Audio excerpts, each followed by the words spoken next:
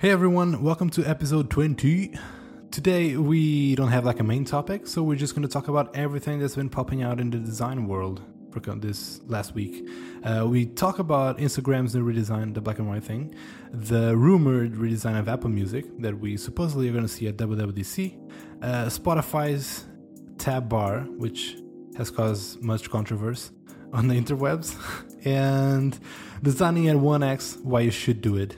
And please don't design it 2x, so listen up for that. And lastly, Microsoft hover gestures, which is pretty interesting. So this show is never longer than 4 hours, so let's get started.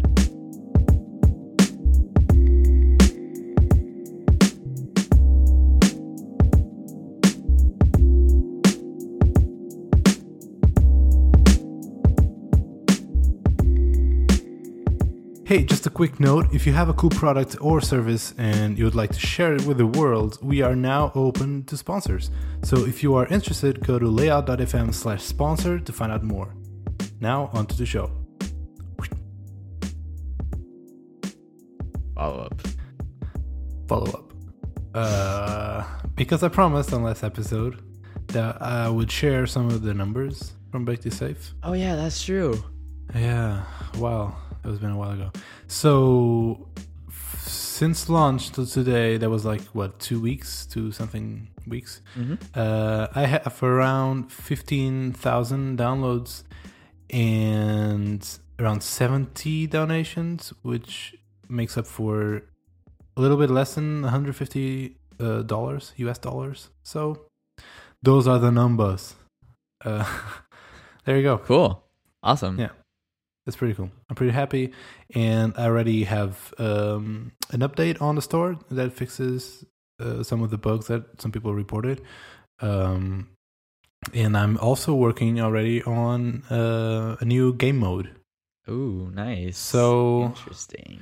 Yeah, I shouldn't like reveal what that is because it's still very early in development. I don't even know if I can pull it off. But when I have some news, I'll report back here on the show. Awesome. So thanks everyone who downloaded, and a special thanks for people who donated. I don't know if some of those people are listening to this. If you are, thank you. If you're not, well, thank you anyways. If you're not, God. Well, now I have to believe it. Just kidding. All right, so that's it for follow-up. Just because I promised. Awesome. All right, so what happened to Instagram? I don't know. You tell me, because I don't use Instagram. But I saw the links. All right. That's true. Okay. Mm-hmm. So I heard about this through Twitter, but it didn't seem to be like mainstream or anything. I just saw one tweet about it. Mm-hmm. That was it. And I don't remember who the person was, so sorry if you're listening. But apparently Instagram is getting a redesign. And the way I would describe it, it's imagine all the pieces of Instagram in the app, but using stock controls. So the tab bar is the iOS light gray. The nav bar is light gray too. And most of the UI is black and white. Mm-hmm. So there is like a bit more of a redesign in the editing screen with large shadows, and it looks a little bit Apple TV-esque. But from the most part, it looks a lot more like a reskin of the existing app rather than a full redesign. Yeah, it's like a grayscale version of the app. Yeah. And this seems like it's an A/B test because I don't have it in my app. But yeah, I mean, it's interesting. I didn't see any big backlash. I don't know if maybe it's just a really small percentage of people who have it. Mm-hmm. But yeah, I was wondering what you thought about it. So again, just looking at the couple of screenshots that I saw on Twitter, and it's on this The Verge article. Which we're going to put in the show notes. So if you haven't seen it, just click there and you can see the 2 screenshots. So one of the main timeline thing and another screenshot of the editing mode. right? So again, I'm not a big user, if not at all, currently, but this like it makes sense. I think it's like give focus to the photos. In Instagram, it's all about photos, and they're as big as they can be. And this kind of removes, the chrome of it. So if you look at a screenshot, you only see the photo. You don't see the UI. Before you have like a blue nav bar on top, right? Yeah. In a dark tab bar on the bottom. Yep. So this just removes the focus on those elements. All the elements are still in the same place. So it's like you are not going to feel lost in the app. It's the same app. Everything's on the same place. But it's not crying out for attention. The Chrome, the UI elements. So I think that's a cool approach. I think it's cool for them. They might lose a bit of branding, but they are so huge that they don't really need to set a brand thing. Everyone knows Instagram, right? So I think they are in a position that they can back off a little bit on the branding side and just let the app, like the content, breathe right now. One pet peeve that I have is, again, assuming these screenshots are like real. While you are editing the photos, so applying filters and whatnot, they remove the status bar. Yeah, that's true. They don't have it. Don't they do that already? I think they do already. I'm not the right person to answer that. They do? Yep. Yeah. No status bar. I wonder why. What was the decision behind that? I don't know. Style, probably. It's one of those things like I don't really think about when I'm designing. Like I'm gonna have a status bar because I think you should. So I just added it like in all the art parts on Sketch. It's like a default thing. Mm-hmm. It's interesting. Yeah. So again, I'm not a fan of that. I totally disagree with almost everything you said. Yes, that's a first. That's a first. So the current Instagram app is probably one of my favorite app design out there. I just love how it looks. Just think it looks awesome. The icons are great. The personality it has is awesome. To me, having the navigation be a different color than the UI makes it stand out more. Makes it stand out less than having like just everything be white. I know the argument that photos are going to be color and everything else is going to like fade into like the background and be white. But to me, having so much white just distracts me. There's a reason why most pro photo apps are against a dark background. Mm-hmm. And if the apps ever switch to a dark background, maybe then that'd be interesting. But I think this is really taking a step too far. How is it distracting to you? I'm just looking at a screenshot, right? Mm-hmm. But it just seems like there's no distinction between a post and the like top bar and bottom bar. Well, I think there is, because the posts, like 95% of a post is the photo. And I look at the screenshot and everything I see, like I only see the photo, right? Everything just disappears. I'm looking at it right now, unless I'm like looking for it, like I'm staring at the nav bar, staring at the tab bar and elements. If I just like glance at it, I only see the photo. And I think that's the focus. That's a goal. I think that having the top bar and the bottom bar be a different color like allows your eye to just focus on what the images are and the like comments and content below it, versus just like having everything be almost the same color. And I know like that's not even my main complaint about it. I'm just saying that photos look better against a dark background than a light background. And this seems to be moving in the wrong direction. Like it seems to be moving towards let's put more white rather than less. But I feel like the trade-off in personality isn't worth it. Like, so I agree that the dark background is usually best to give focus to the content, right? Yeah. I know that. Yeah. But they had a white background, like on the post, if you remove the tab bar and the nav bar, they had a white background already. Yep. So you have that. And take, for example, the Photos app on Mac and iOS for that matter. It's a white background, right? Yeah. And I feel that, like, if they added a dark background, I think it'd be way better if it switched to a if dark they had dark background, then every single text and icon would have to be white. And I feel that white on dark, it cries out more for attention than the other way around. Maybe. I don't know. That's a whole other topic, but I feel like comments on Instagram are mostly garbage most of the time. Mm-hmm. But yeah, I don't know. This just seems boring and unfinished, and I do like the new editing screen. Mm-hmm. But I wish they used icons for filters and tools, because now I have to read stuff, and like that blue on the next button stands out a little bit, like out of place.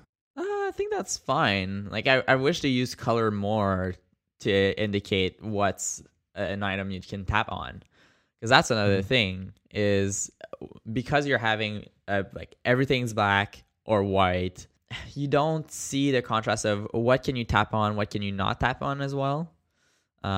So I'm totally okay with that blue next button. The previous app or design, they had the filters and tools, and these were icons only. Now they went the complete opposite way, which is words only. I think they could have both, and this would give you the best of both worlds. Icons give you quick, like, recognizability, that you can see the icon and not even think about it, and the words give you the confirmation when you don't know what the icon means. So I find I feel that section, the filters tool, looks sloppy. Like a lost in the sea of whiteness. Yeah, well, it looks very inspired by the Apple TV, right? Mm-hmm. So using these big shadows and that sort of stuff, like, that's a style. And that gives Apple the app TV more buttons have personality borders. maybe than the other screen, which is just the stock controls. So I don't know. I find that it's just boring. I feel like they had a perfectly good design before. I don't know what this gives us. Maybe we'll know by the time it launches. Mm-hmm. But it just seems like they ripped off everything and just used stock components, which is a shame.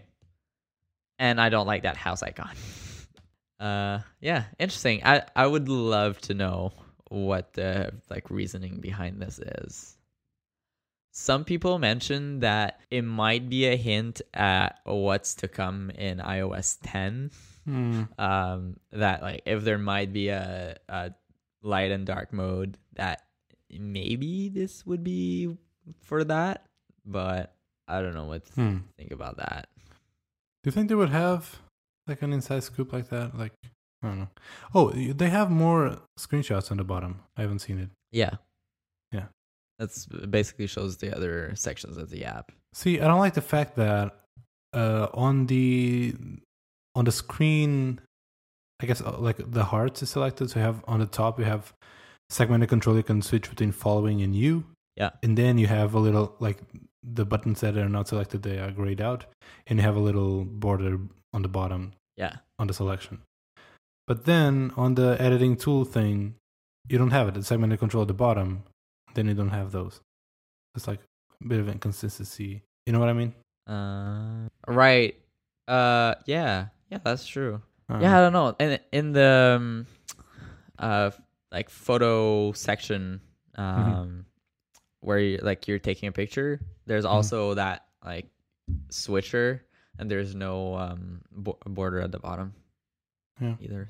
So maybe this is just unfinished. They're just testing it out. Seems very unfinished. Yeah. Anyway, so I'm not opposed to it. I do think that their current implementation is perfectly fine. I'm not as big as a fan as you, it seems, but it's fine. But I don't dislike this. I think like it makes sense in a way to not just like this implementation, this execution per se, but more like this direction. Cool. Yeah. So speaking of black and white user interfaces. Yep. Apple Music. Well, there's a rumor that Apple will unveil a redesign of Apple Music at WWDC, which is in June. Pretty close. Pretty excited. So this was a rumor picked up by 9 to 5 Mac. I don't know if they were the first ones to pick it up, but I saw the article there. So they had a little tipster of their own that, according to the rumors, the new UI is going to ditch the current colorful and translucent look. You know, when they have the album art and then like the background is like translucent, it's picking up the color from the album art, right? Yeah. So they're going to ditch that, and they're going to have a simpler design that emphasizes black and white backgrounds and text. The user interface, no, by the way, I'm quoting. The user interface in the album's view will no longer change in appearance based on the color of a particular album's art, and album art will become huge in a larger part of the interface.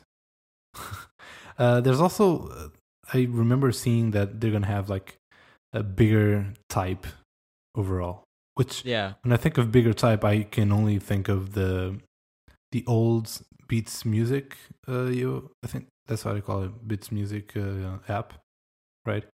Yeah, I never used it, so I can't say. But yeah, they had like huge titles, like oh, really? Comically large. Yeah, and it was very like the background was black and every type is white, just white and black and white. So maybe that's. Because I know Johnny Iovine and the guy from Nine Inch Nails. Jimmy Iovine. What did I say? John. Oh, John Ive, Jimmy. Yeah, Ive. They merged together. So him and what's his name? The guy from Nine Inch Nails, Trent Reznor. There you go.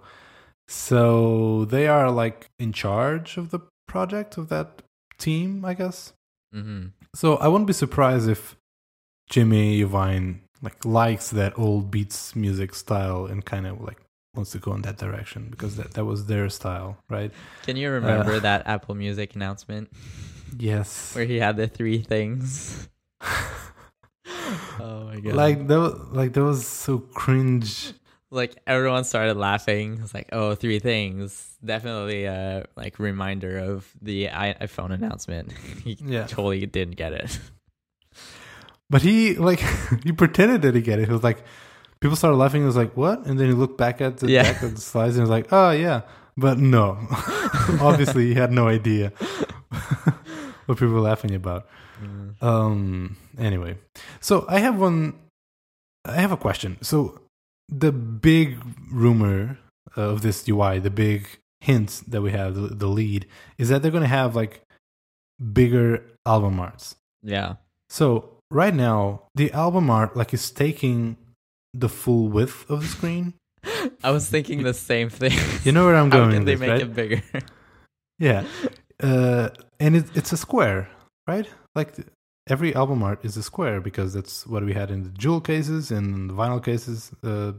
That's the standard aspect ratio of an album art. If they're going to make it bigger, if they're already taking the full width, that means that the height is already set. So are they changing the standard album art size? Is that what they're doing? There's no way they're going to be able to do that. Well, you would say that, but it's Apple. They can do whatever they want.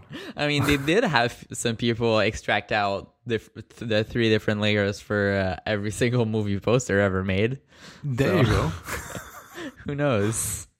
So maybe they're going to have like a, full background, like a iPhone full screen. It's just the album art. Well, but that goes a little bit against having the white my guess background. Was kind of boring, but on like a playlist screen or an album screen, you'd have a full size album instead of having just like a small square.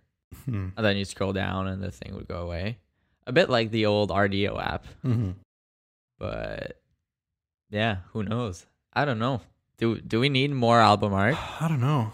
Like, I don't really care much for it. is that like a problem that we're solving here? Or How important is the album art for you? I like it as a thing, but I would never want to have just a grid of album art. You know how when they announced the now old version of iTunes, so like, look, you can browse all your albums and stuff like that. I never listened to albums like all at once anyways, so for me, I don't really need that. I like having it next to the icons, or sorry, not next to the songs. But other than that, I don't care that much. Yeah, I think it's important. It's like a part of a brand of the song, of the artist. Yeah, and it helps you recognize which song is which without having to read. Yeah, which I like. And a lot of them are just cool to look at. Like, it's cool pieces of art. But I don't think it's that important to make it bigger, like take 90% of the screen of the UI. Yeah. But anyway. What I would like is quick access to recently added songs. That's all I want. You have that. If you go to my library or whatever it's called. Yeah. You can go to music and you can see recently added. That's nice big section at the top. But you know what happens? When you play a song, it only plays that song. It doesn't act as a playlist. Oh. So that's pretty useless. I usually just add the whole album. Yeah, I don't. Rarely I'll add just the song to my library.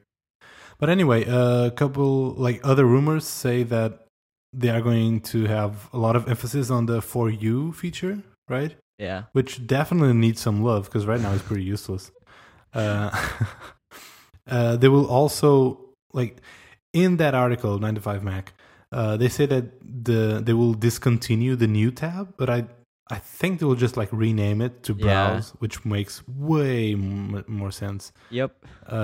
Like, someone looked at Spotify. Right.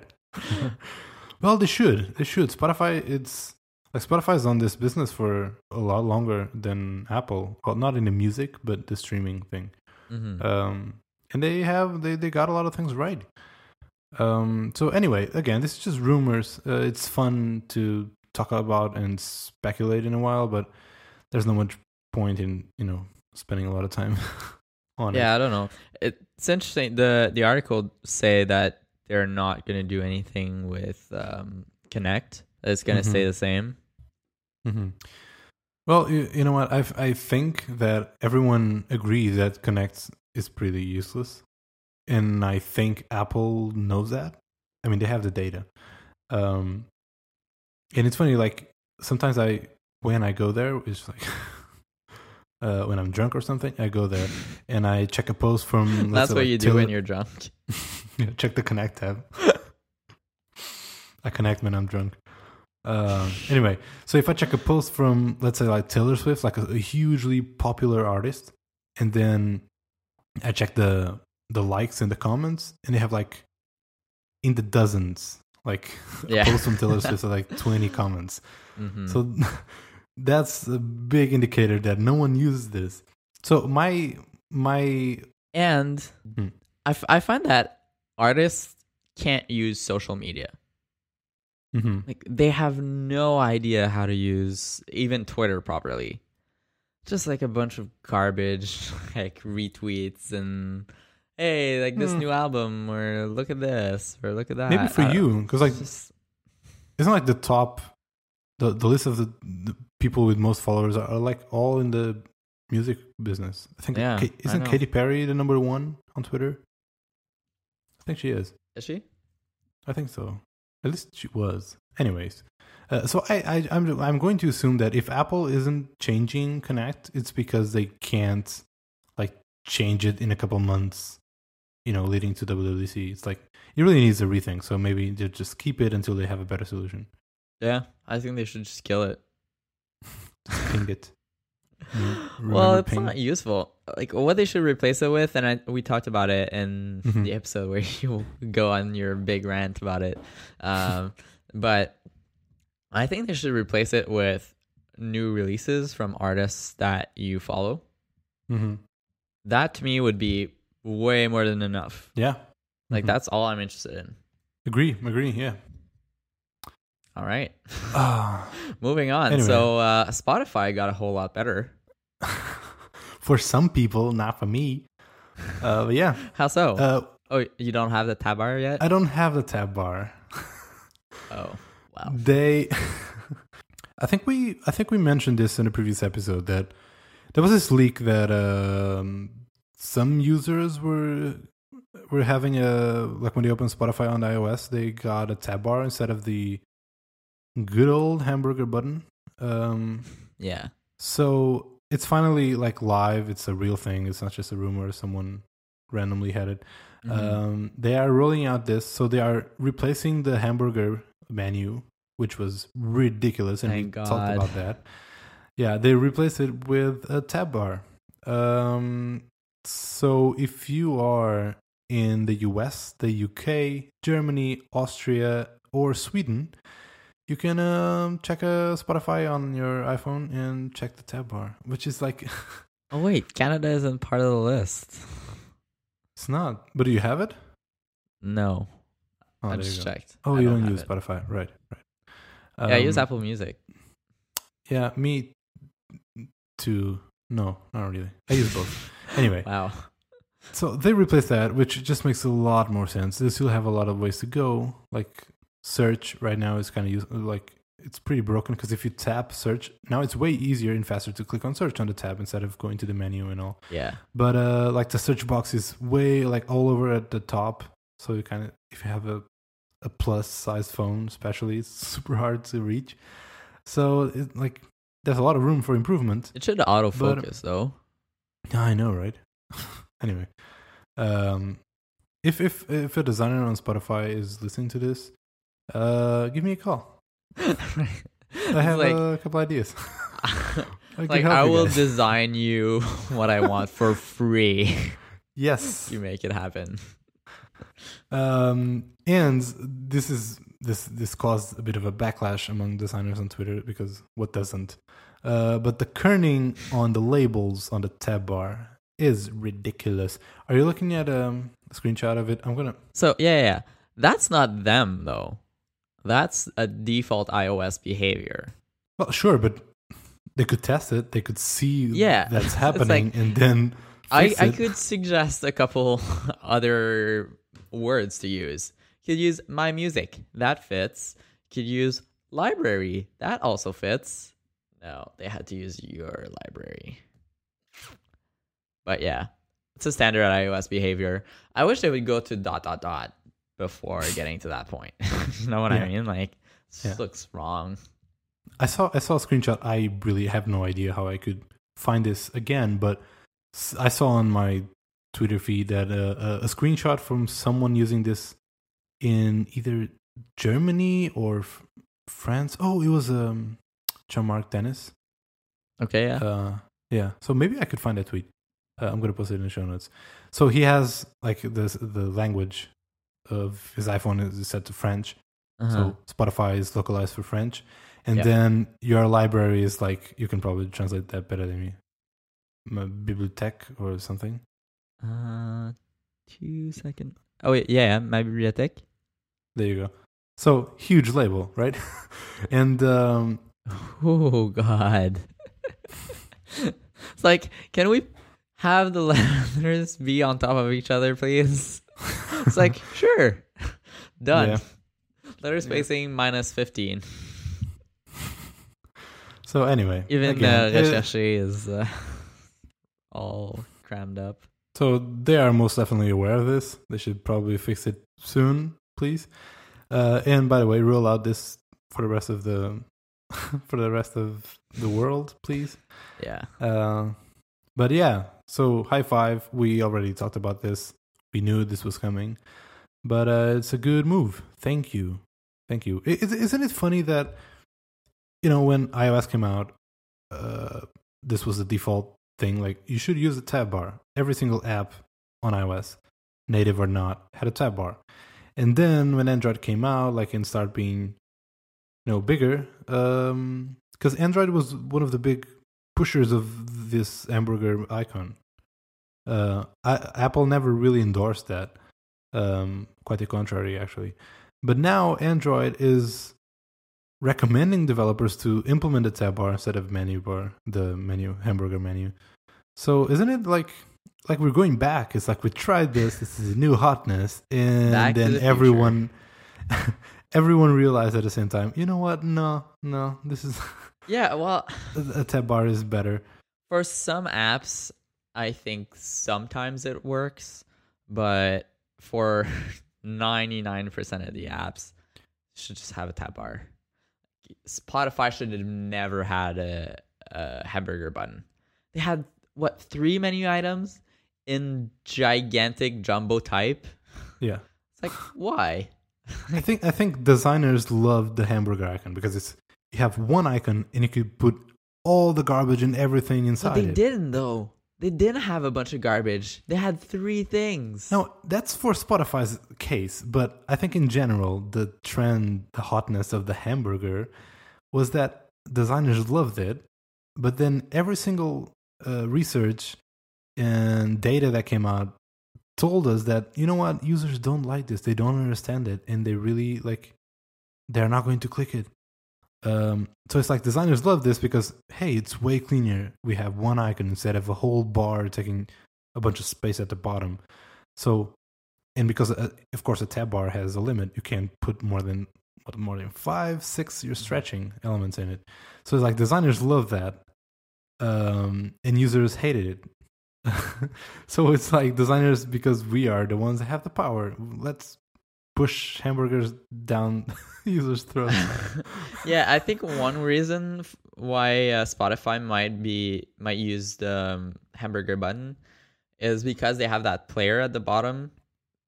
Mm-hmm. Maybe they were concerned that you would want to switch tab and you'd accidentally hit the player.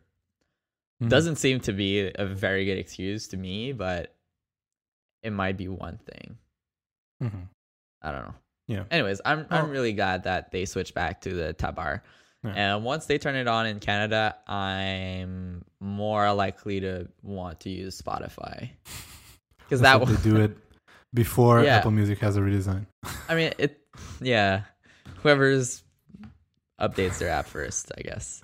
But that was one of the big things for me. Like, I just hate having to do these 2 taps every time I want to do anything in the app.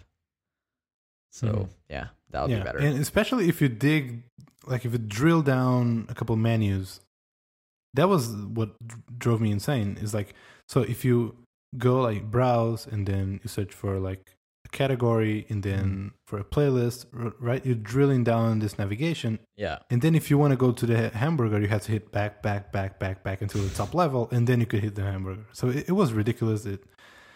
Thank God it's fixed. So anyway. Yeah. I like to think of apps and flows like this as a real physical space.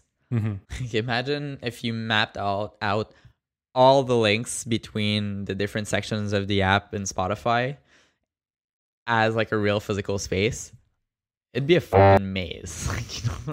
It would take you forever to go back to where you started to go and hit another branch. And I think once you see it in that way, in that physical sense, you can see that this makes no sense. Mm-hmm. So, yeah. Took them a while, but it's here. So thanks. Now fix that kerning. Can we talk about Tidal for a bit? Have you tried it? Tidal? Oh, the JC thing. Yeah. Yeah. I tried it when Life of Pablo came out. Mm-hmm. Exclusive. Yeah. I tried that. It was horrible, but I used it for 10 minutes. Yeah. So I'm using it for Lemonade. And it sucks. You can buy it on iTunes. So bad. Yeah. I had a free trial, so it's I'm going to use it for a month and see if it's on Apple Music in a month. I don't know. We'll see. But it's a UX nightmare. Yeah. I'm playing an album and I can't see any of this. Like once I'm out of the album section, I guess, if I tap again on the player, I can't see any of the songs in the album that are gonna play next. Like, I don't like. Yeah, I'm just constantly lost. I'm playing just one thing in there. Anyways, It pisses me off that these influential people with money are pushing something that it's obviously a failure. Yeah, definitely. But users and consumers are just like suffering from it. Like people couldn't buy the new Kanye West album for a while because he was pushing this. Like, We'll never ever be on Apple Music and Spotify. Never. Have you seen the lawsuit against Kanye West? Yeah, someone sued him, right? Because tweeted that. So because he has a stake in Tidal, someone's suing him for misrepresentation. Mm-hmm. Like saying that he basically increased his subscriber count like artificially with like these false promises. Kanye be Kanye. It's totally a Kanye thing to put out your album on Apple Music on April Fools. Mm-hmm. I must admit, I wasn't sure if it was going to be there the next day. This would have been hilarious. Except for one day. For a guy that who is in debt and needs money. Yeah, he needs the money. Poor Kanye. Anyway, let's not talk about that. So, what about RDO? Did they announce anything recently? Oh wait, sorry. Hey, there's this article around on Designer News and on the interwebs.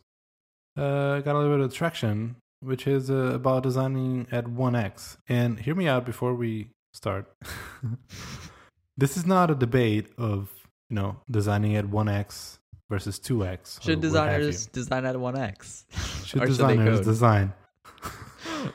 This is just like the article starts by stating like, I know this is a debate that's mostly dead, so we stopped talking about it, but I haven't seen, and this is the author saying, I haven't seen a good article like explaining the pros of designing at 1x. Like, why is it good? Because we stopped.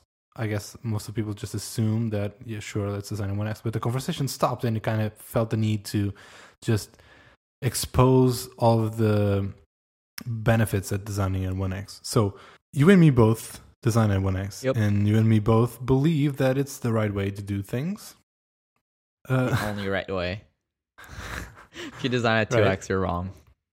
Sorry. I used to design at 2x until the 6 Plus came out, and that 3x resolution kind of threw me off. Yeah, I was. I tried to keep with the 2x for a while, but then just realized, yeah, this makes so sense. Why not design at 3x?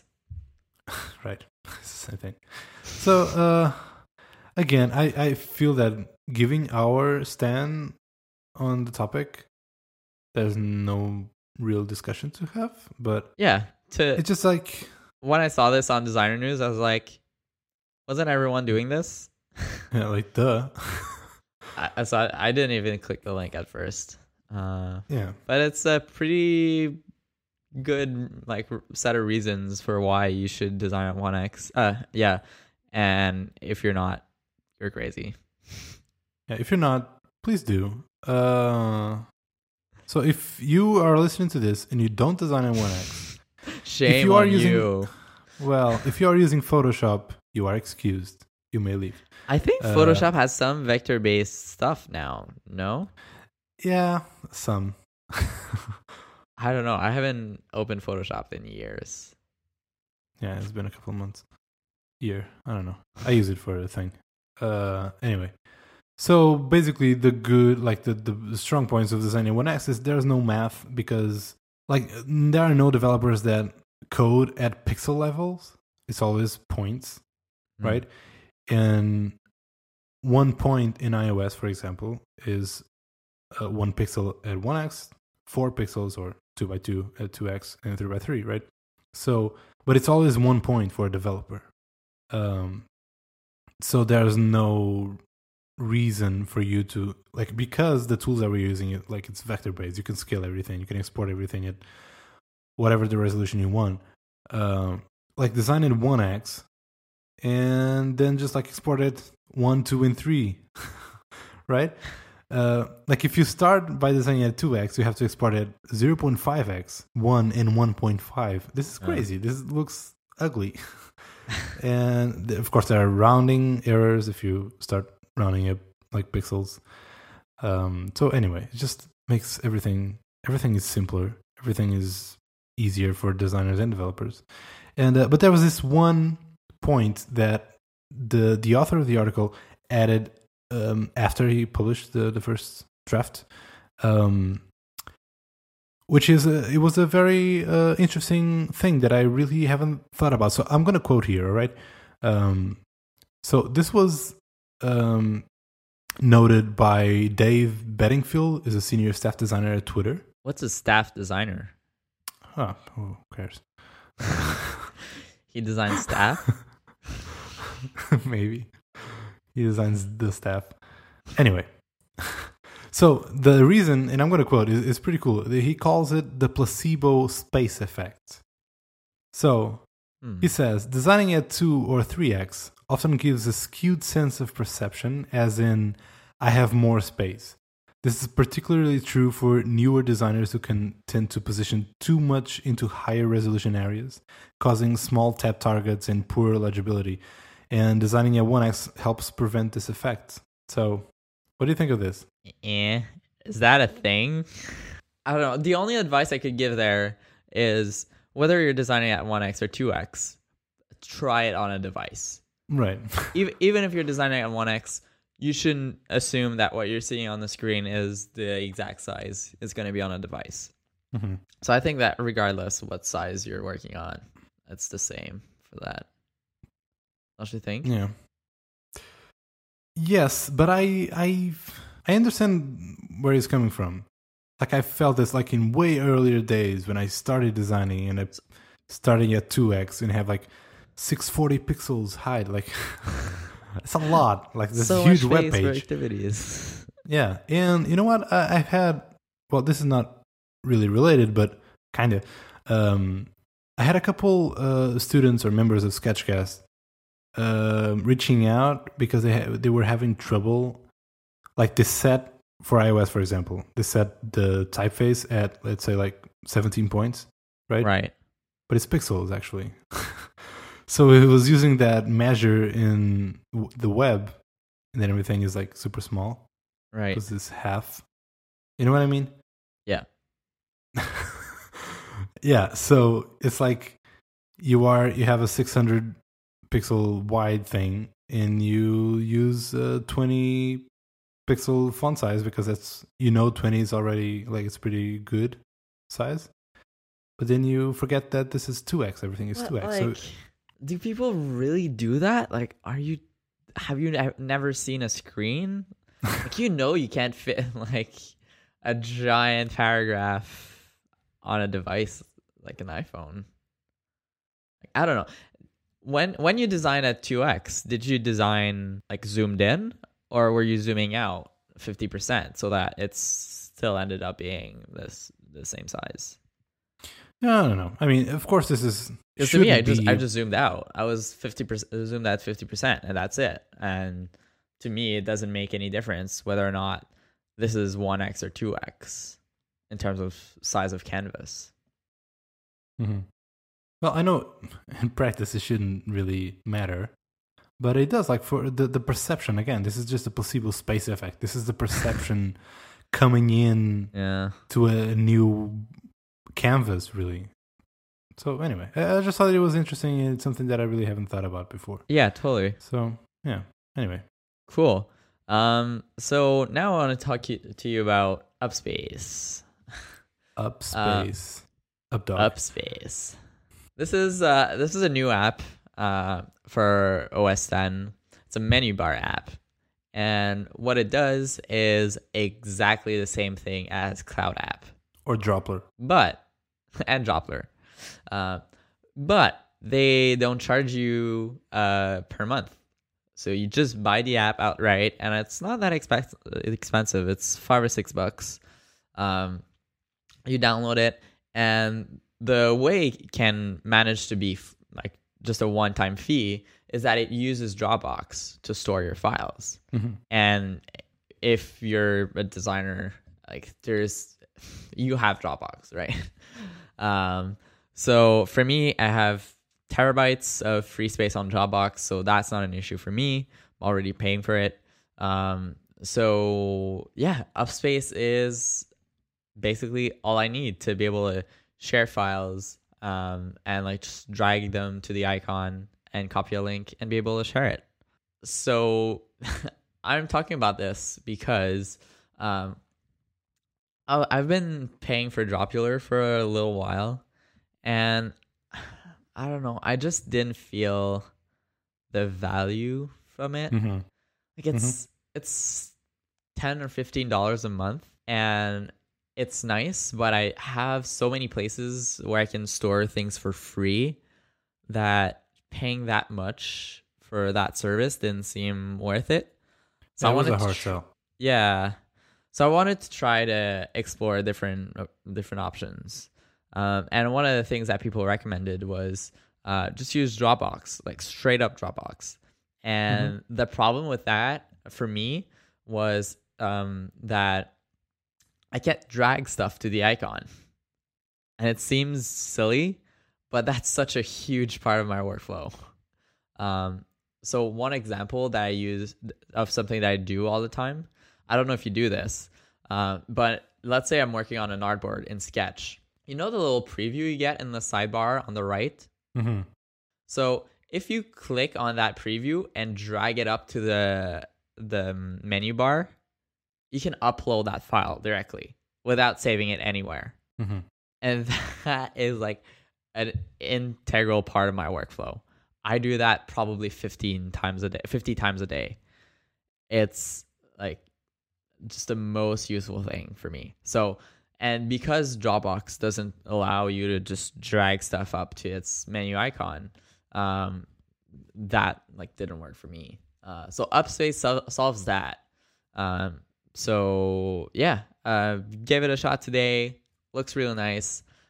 I have a few minor things about it that I don't like. So the developer/designers on this app probably don't listen to the show, but just in case, listen, people.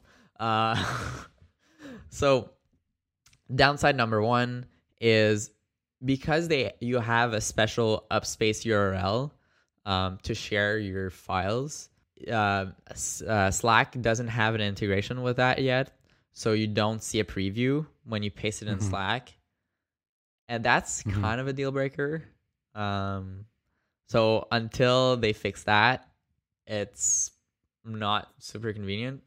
And the second one, a thing that is missing is to be able to easily convert the share link into a just download, like just view the file as it is.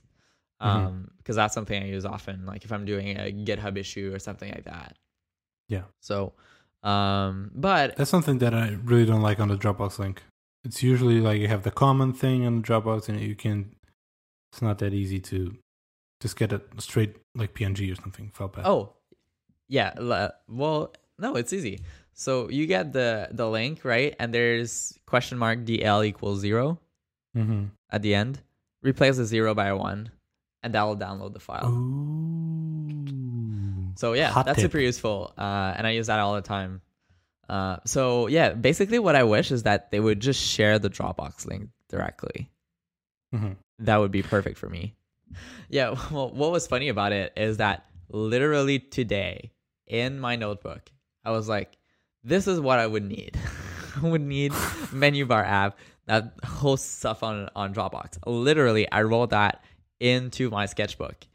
And the other feature I wanted to have was a share extension that you can have in Sketch. So I wouldn't even have to drag to the menu bar. I could just like hit the share to that like imaginary app that doesn't exist yet. And it looks like someone made it. Took them less than a day. No, just kidding. But yeah, so that's pretty cool. Really excited about it. I sent them an email with my requests, so hopefully they will listen.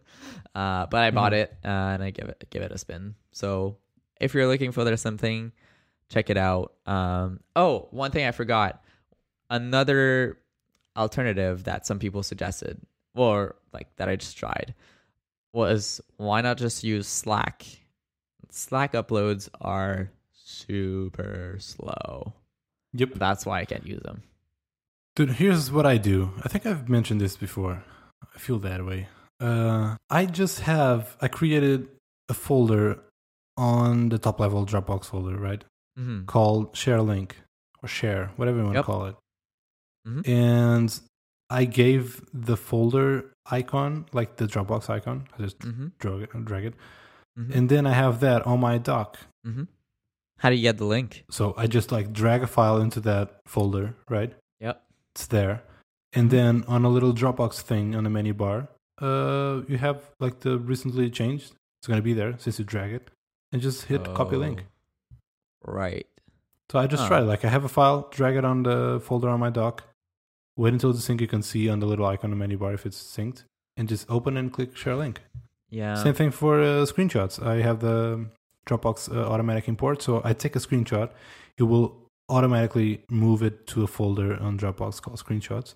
And it will automatically generate a file, a link for you. So I take a screenshot, wait 3 seconds, and I just paste a link. Yeah. There's still one step too many.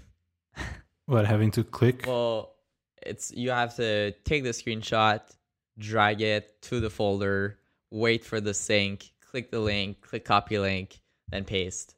That's a lot of steps. No. I mean, if it's a screenshot, I just right. take a screenshot. Uploads automatically. Uploads automatically gives me a link Right. into my So if it's a file, you just clipboard. drag it to your dock, and then click the Dropbox icon and copy link. Mm-hmm. That's way too many clicks for you. 2 more clicks, Mr. Fancy Pants. Well, but I kid you not, I do this over 50 times a day. Yeah, I know. I do this too. compulsively. So any additional steps like really slows me down. So I don't know. That's a good tip. It's a good suggestion. I'm gonna try it, but I feel like it's gonna be too slow for me. All right, fair enough. You know what? I don't think it should be. This workflow doesn't scale. It shouldn't be hard for Dropbox to just add the ability to drag a file into the icon on the menu bar and give you a link. I would love nothing more. Well, maybe a new MacBook Pro. Maybe. Let's wait. But yeah, that would be awesome. So anyways, hopefully the Upspace people will listen to my very valid complaints and make the app better. I'm choosing to be optimistic about this. Microsoft posted a new video on YouTube about their version of 3D Touch. I don't know if it's their official name for that, but basically the idea is that it allows apps to provide hover UI on a phone. So imagine, like, I guess there's some cameras or sensors that will look at the proximity of your fingers, so that you could hover your finger around the screen and it would highlight the links as you pass over them. But they came up with a lot of very clever uses for that.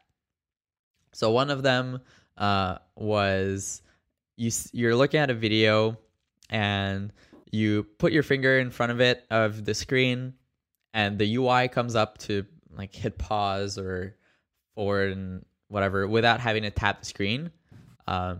That's nice. Not a huge time saver. Where it gets really, really awesome is they show that you can hold your phone in one hand, and if you're hovering your finger on one side of the screen, it could present you controls that you can hit all with that finger, all in one line on, let's say, the right side of the screen or the left side of the screen. And that makes using huge phones so much easier. Like that would be really awesome. And what else? Was there anything else that they demoed? No, that's pretty much it. I mean, it's still very like tech demo in a way. Yeah. All of these interactions are just like, I assume, like for tech purposes, like for demo purposes, not built into the OS, right? At least yet. Yeah, I'm not sure. This is definitely an early days demo. One thing that they show is using it as a actual hover, and I think that's the least interesting implementation of that. Mm-hmm. I don't think we really need hovers that much on mobile devices. I think it's better to have really clear call to actions, and I don't want to be like pointing my finger at like one icon to see what tooltips comes out of that. But another example they have is distinguishing between a flick and a selection. So you can see when you're selecting text versus when you're flicking without having to tap and hold the same way you do in iBooks. So it's a lot of things that just make using the phone nicer. And I think there's a lot of really interesting implications for that. So I don't like this. Oh, interesting. And well, before I tell you why, this is I was sure that I've seen this somewhere before, and you know what? Samsung already has this hover thing since a couple of years ago, since the S5 or S4. Oh, was it the thing where you could forward your video and? Yeah, you could like make a preview of a photo or something. You can, yeah, it's not like a lot of controls that you could do with this, but the technology was there or is there. I guess. That was different though. It was like, why? It's like doing gestures in the air. This is not doing gestures. This is just recognize where your fingers are before you touch the screen. So anyways, here's... Like you're not waving, like saying like hi to your phone to like have something that happens, right? It's just like, let's be smart about it and present UI where the person is putting their fingers. So maybe the tech is not as responsive and granular as Microsoft's, but you could like hover your finger on a thumbnail of a photo, and then you could get a preview of that photo, kind of like Quick Look on the Mac, right? But anyways, that's not the point. Here's why I don't like this. Okay. If we are going to add another layer, another axis on the touch, right? Because that's what we're doing. Yeah. On the Z axis. I prefer it to be pressed down like 3D Touch is on the iPhone than up. And here's why. Try to like hold your phone and try to hover your finger really close to the screen. You're going to touch it. But they're not that close though. They're far. Like I can't, here's why. I can't, just by looking and feeling, I can't have a perception of how close to the screen I am. Only if I look at it like sideways, I could see my finger in the screen, right? I can't have that perception. Because I don't have feedback. Because I'm not feeling anything, and I can't really see because my finger is in front of me. So with 3D Touch, you can have that perception of depth by the feedback that you have in your finger when you press it down, right? Mm-hmm. So that's just why, like, this is cool for a tech demo. Look at all the things we can do by hovering. But I feel like, and I would love to be proven wrong, but I feel that if we do have this implemented on a real device, when you have a lot of people using it, it's not as easy to use. Again, just listeners or whatever, like if you're listening to this, just pick your phone and try to hover your finger really close to the screen, but don't touch it. Well, and you will touch it. Like you can have that. Why do you say really close? Well, I'm just saying. Okay, like you shouldn't have to be really close, and they're not really close in the demo. If you're just holding your phone like this, like all your fingers underneath your phone, and just have your thumb, just put it in front of your phone. That should be close enough to detect where your finger is. That's true, but still, my point holds true. So- Like, I still think that if you're going to go one direction, like further down the screen or upwards, close to your face, I feel that's. Go One Direction. Oh man, no. You need to edit in like some song that they sing after you say One Direction. This is my job now. Sorry, yeah, I keep adding you more. But what's interesting about it to me versus 3D Touch is that this is a lot more intuitive than 3D Touch to me. Is it though? I think it is, because it's not something that you have to discover. It's already taking advantage of a behavior that you already have. It's just making it better. So for example, if you're looking at the video and you're going to go and pause it, you would already be moving your finger closer to the screen, right? To go tap it somewhere. But if we can detect that you're moving your finger towards the screen and show the UI right away, then that's a lot better, and everyone will be able to discover it. Whereas 3D Touch, if no one told you this was on the phone, you would have never known about it. Okay, that's a good point. Discoverability. Yeah. And that's why I think that's like kind of problematic.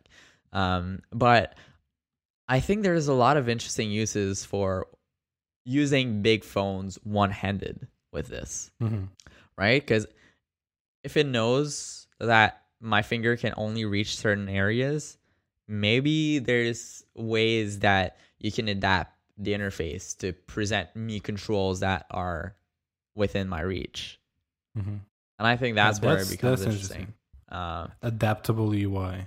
Yeah, and it's very early days and it's not perfect, and like to me this is just like a demo of a couple things you could do with it, but I think there's a lot more stuff we can do about it, and I hope that Apple is experimenting with some of that stuff, because it's, to me, I think it's really cool. Yeah, it is cool, and I mean it's like, it's good to see that there's still some innovation left in the smartphone thing. Yeah, like I had new never ways to thought interact about with the this. device. Yeah, it's cool. I love that people are exploring this field. But still, I would love to be proven wrong, but I think I agree with the discoverability point. I haven't really thought about. That's a good point, that this is way more discoverable than 3D Touch is. But I think just like in practice, I feel like this would bring me more value than 3D Touch, though. Do you have a 6S? You don't, right? No, I don't. Okay. So maybe once I have a 6S, I'll change my mind and be like, or no, a maybe 7. you won't.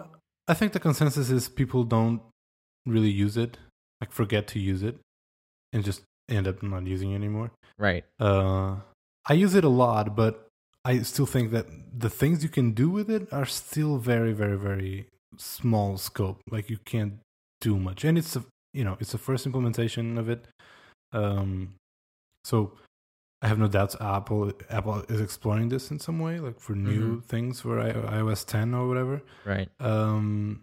So yeah, like the consensus is right now, there's little things you can do with it, and most of the things like live photos you can do without. Like if you have an iPhone 6 or whatever, Yeah, you could just tap and long hold. press it.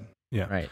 So it's not like really be taken advantage of. In most of the things like problems that I feel that it's only software side. So that's good. So yeah. All right. So time for recommendations. So nice. I was waiting for the sound effect. You know me. Yes. So it came out a little while ago, but I recently watched the Star Wars making of, and it's absolutely fantastic. It's gorgeous. It's so good.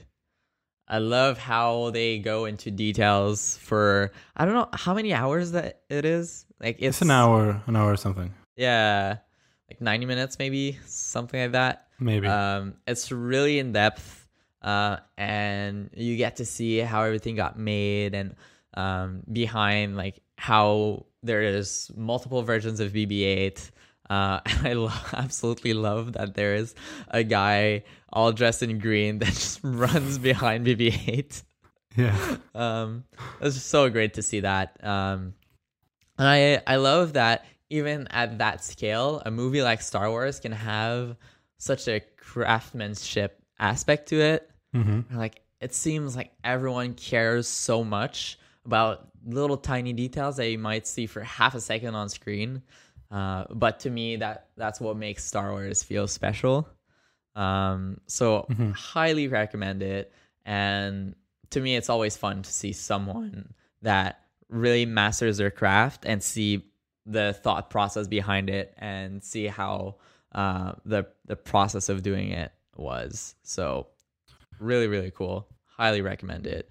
It's on iTunes. If you buy the movie on iTunes, you can see the extra there. Or I think you can still have it if you buy on Blu-ray or whatever. If you buy if you buy The Force Awakens in any form, I think you will have it. It's a full featured, again, an hour, 90-minute long making of thing. So that was cool. I like the fact that there you go. They reach out to this guy that built R2 D2s, like replicas. Holy he did crap. that as a like side project or whatever, but he was like the guy on the internet that if you want to buy a replica of R2, he was the guy that would build it for you. So they reached out to them, and by they I mean Disney reached out to him to build him the R2 for the movie. So he did. It's pretty, like, contact fans to be a part of it. That was pretty cool. Yeah, one thing they were saying is that it was almost like making a period piece, where like they had to look at the old, like, either schematics or look at close at the movie to see how every object was, and they had to recreate R2D2. Yeah. And the people that had the most knowledge of how to build R2D2 that looks exactly like the real one was these guys that were doing it for fun. Yeah. I absolutely love the story. Same thing for Chewbacca. When they made it, they tried like new and like a more modern approach to building it, and they noticed that it didn't, like, the fur like didn't flow as well, so they had to like go back and do this really old technique, and it's all like hand sewn and all that sort of stuff.